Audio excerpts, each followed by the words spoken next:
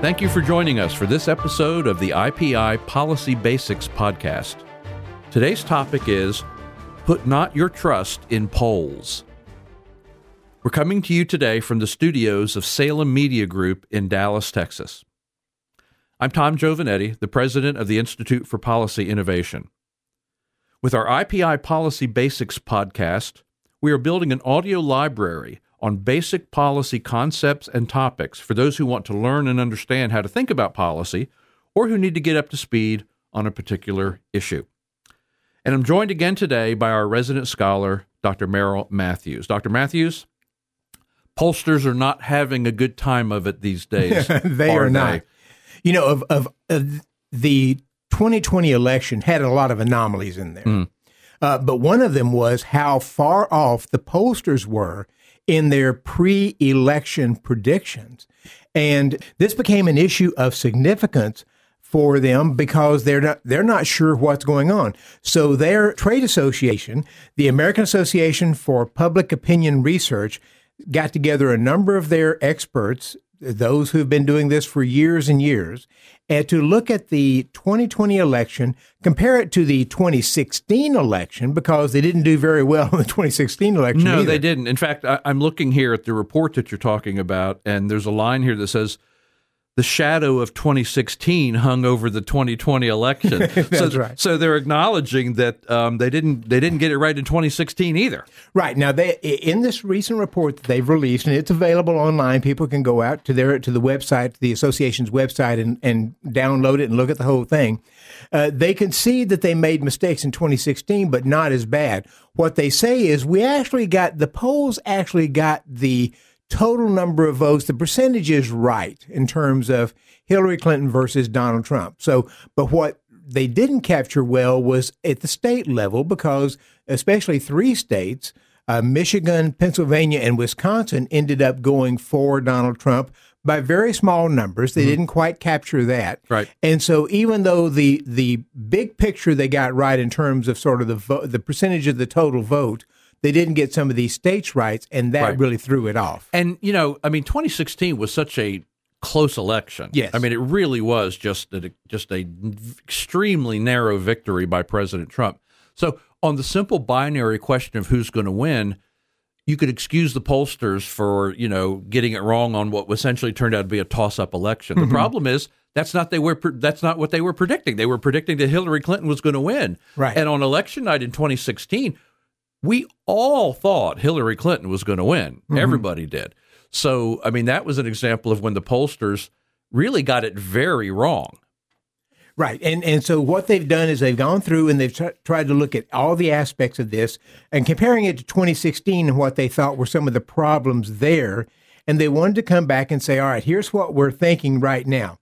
And so on their list, they've got a list of about 6 things they say it was not.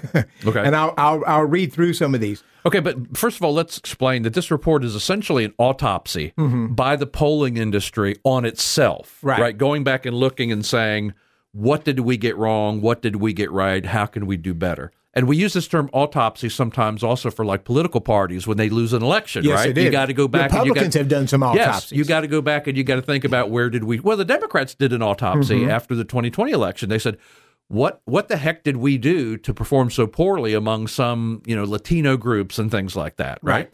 So this is the polling industry's sort of self-autopsy of its poor performance in 2016 and 2020. Right. And so I'll read through just some of these. Polling error was not caused by late deciding voters voting for Republican candidates. Polling error was not caused by a failure to wait by education. And this was an issue here that maybe less educated people are voting for Donald Trump and more educated people were voting for Hillary Clinton. And maybe that was an issue that they weren't capturing enough of the less educated voters. The third one, polling error was not primarily caused by incorrect assumptions about the composition of the electorate in terms of race, age, ethnicity, gender, and education level.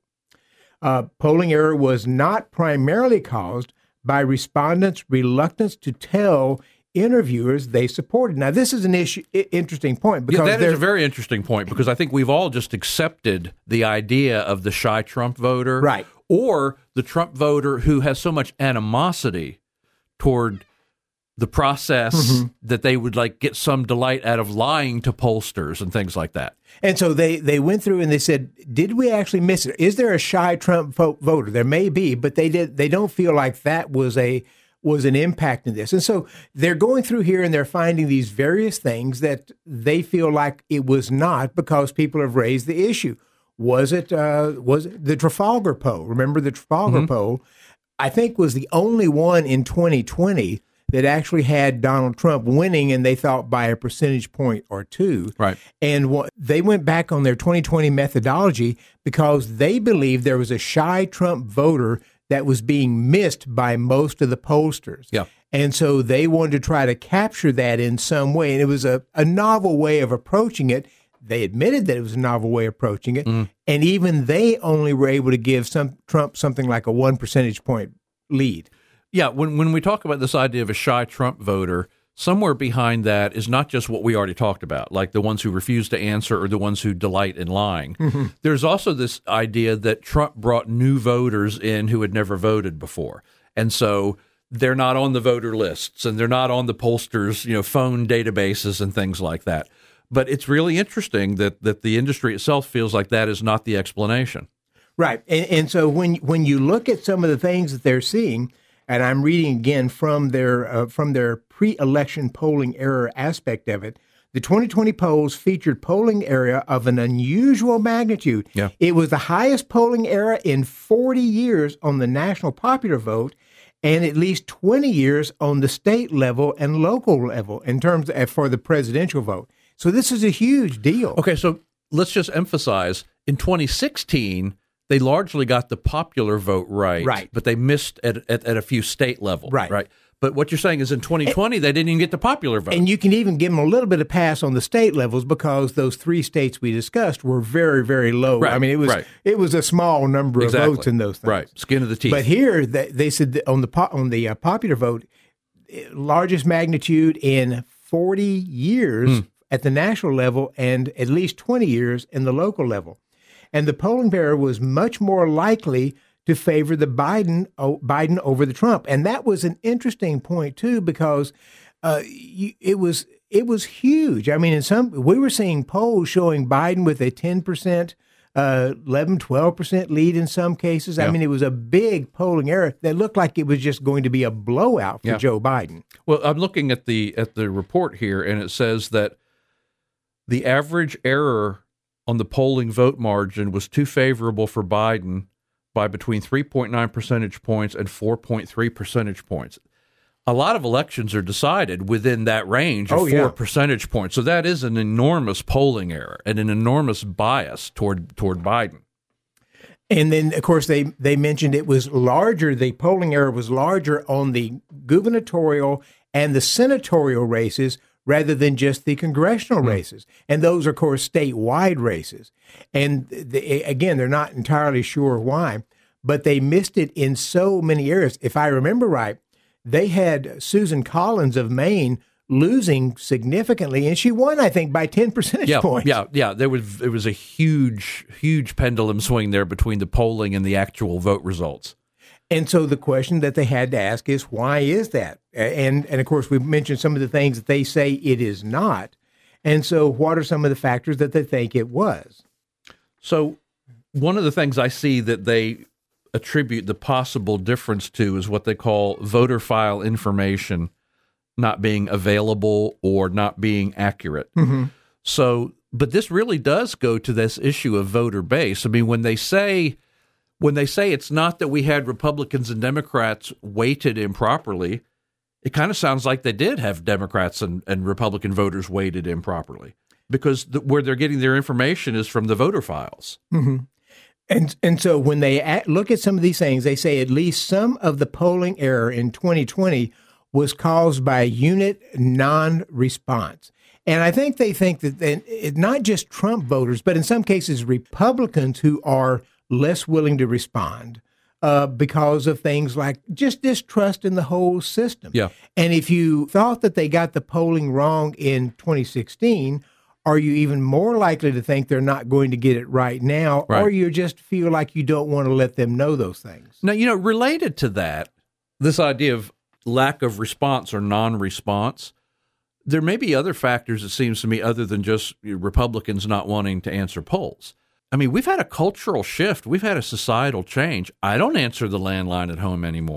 And I don't either. Yeah, I mean, most of my peers have already gotten rid of their landline at home, and just by my own laziness, I haven't gone to the trouble of canceling our landline. But we never answer the landline. We just let the answering machine pick it up, and maybe once a week we go back and listen to messages. And that's the primary way pollsters have reached households, is by calling landlines. I don't get pollsters calling my cell phone. I don't know if they're prohibited from doing so, but I don't get pollsters calling my cell phone.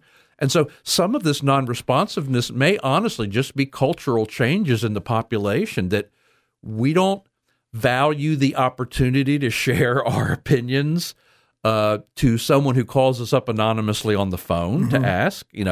Some of it may be that, because of social media, I get to share my opinions all day long. And so why would I bother if somebody calls me at 9 o'clock at night? Why would I bother doing it over the phone? So there may be more to this than just partisanship. It may simply be a cultural shift that just results in pollsters no longer being able to get as accurate results as they used to. In looking at that at the 2016 election, they said they wanted to try to come back and factor some of those things in, and they feel like they have managed to do that. And so one of the things they say is that we don't think that the changes that we made to try to capture these, we think that actually worked okay. And so we realize there's changes going on, but we don't think that's going to be the primary factor. We think we factored that in and got that direction correct. So ultimately they're coming up and saying, we're just not entirely sure why we blew it so badly. Yeah. Now, the problem that we have here, of course, is you've got a huge and growing population that just distrust the government, distrust elections, and distrust a number of things. If you can't trust the polls, then you have a real, I think that feeds into this general public distrust of what's going on in the country. Well, you say maybe if the polls are inaccurate, it will cause distrust. I kind of think it may be that it's the distrust that's causing the polls to be inaccurate. You know what I mean? It may be both. And I'm not saddened by this, because I think polls have had a pernicious effect on the political debate and the public policy debate in our country, because you have push polls, you have polls that are used really for biased and nefarious reasons. I think people have become very cynical about that. Well, let's just touch a second on the push on the nefarious effect. Yeah. If you are a Republican and you see polls out there showing something like a 10% spread between Donald Trump and Joe Biden, do you think to yourself, it's going to be, I'd have to go to a lot of effort to get to the poll and vote. Maybe it's just not even worth it if it's clear we're going to lose. Right. Do you suppress some Republican votes in order to do it? On the other hand, the fact that they didn't get the votes that they thought they were going to get for Joe Biden, do people say on the left, well, look, it looks like Joe Biden's going to win easily. Yeah. So why would I even go out and try to do that? And of course, in the past, we've had this problem with, it's the time zone problem, right? Where if you're releasing poll results when the polls close we're using polls in two different ways here, right? Right. If you're releasing public polling results when the voting poll closes on the East Coast, you could have a biased effect on people voting on the West Coast. Like, what's the point? If so-and-so has already won Florida, what's the point of me even bothering to vote? So, I mean, that's a pernicious effect. And I also think there's kind of a nerdy philosophical sort of pernicious effect that polls have, because we don't have direct democracy, right? We're supposed to work out public policy through the representative process, where I vote for a representative and I trust his judgment, his or her judgment, right? I vote for a senator, I trust his or her judgment. And they are supposed to go and hash these things out through the legislative process and establish public policy like that. It strikes me that polls do like an end around that whole process, right? Well, according to so-and-so bozo polling company that no one's ever heard of, 75% of the American people want X. And now all of a sudden the politicians think, well, then we have to do X then, because that's what the American people want. And it seems to me that polling has the effect of just short-circuiting the whole political process, how we settle these matters in the legislative process. We don't have a direct democracy. We don't just do what 65% of the American people think ought to be done. See, now you're hitting on an important point, because we've been talking about polling with respect to elections, and especially the 2016 and 2020 election. Right. But polling is done for everything. I mean, it's, if you're involved in public policy, elections, politics, and so forth, you're just inundated with polls. Right.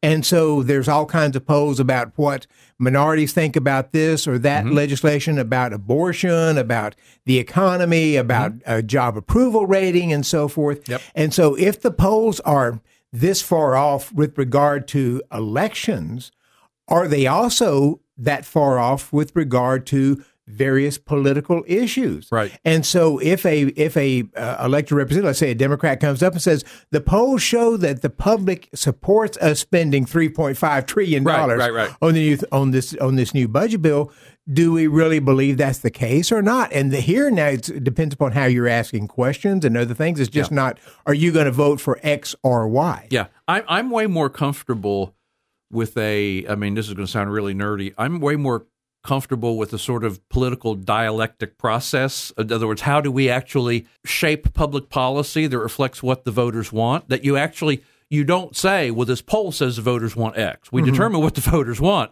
by who the voters actually choose to represent them and the decisions that they make in the legislative process. And then do they get reelected or do they get run out of office for making choices that their voters didn't care for? That's the way our process is supposed to work, not just shortcutting the whole process by saying that, somebody went out and spent $8,000 and came up with a poll, and the poll says X, so that's what everyone needs to do.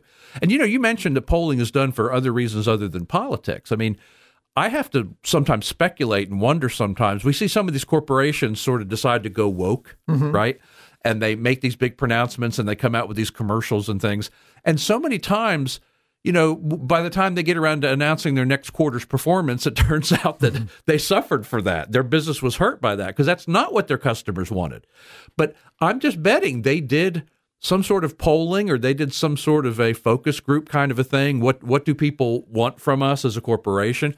And it turned out that the marketplace said, no, that's not what we want. So that might be another example of where polls can be wrong or misleading. And if you're making your decisions based on polls, given the fact that they're so inaccurate, you might be making the wrong decision.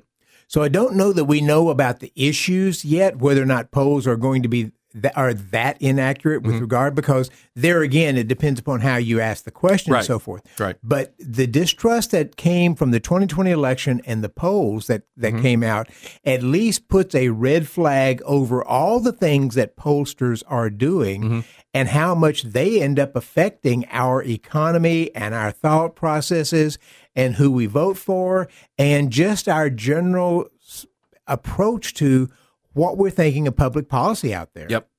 So, as far as pollsters figuring out how to do a better job, I'll believe it when I see it.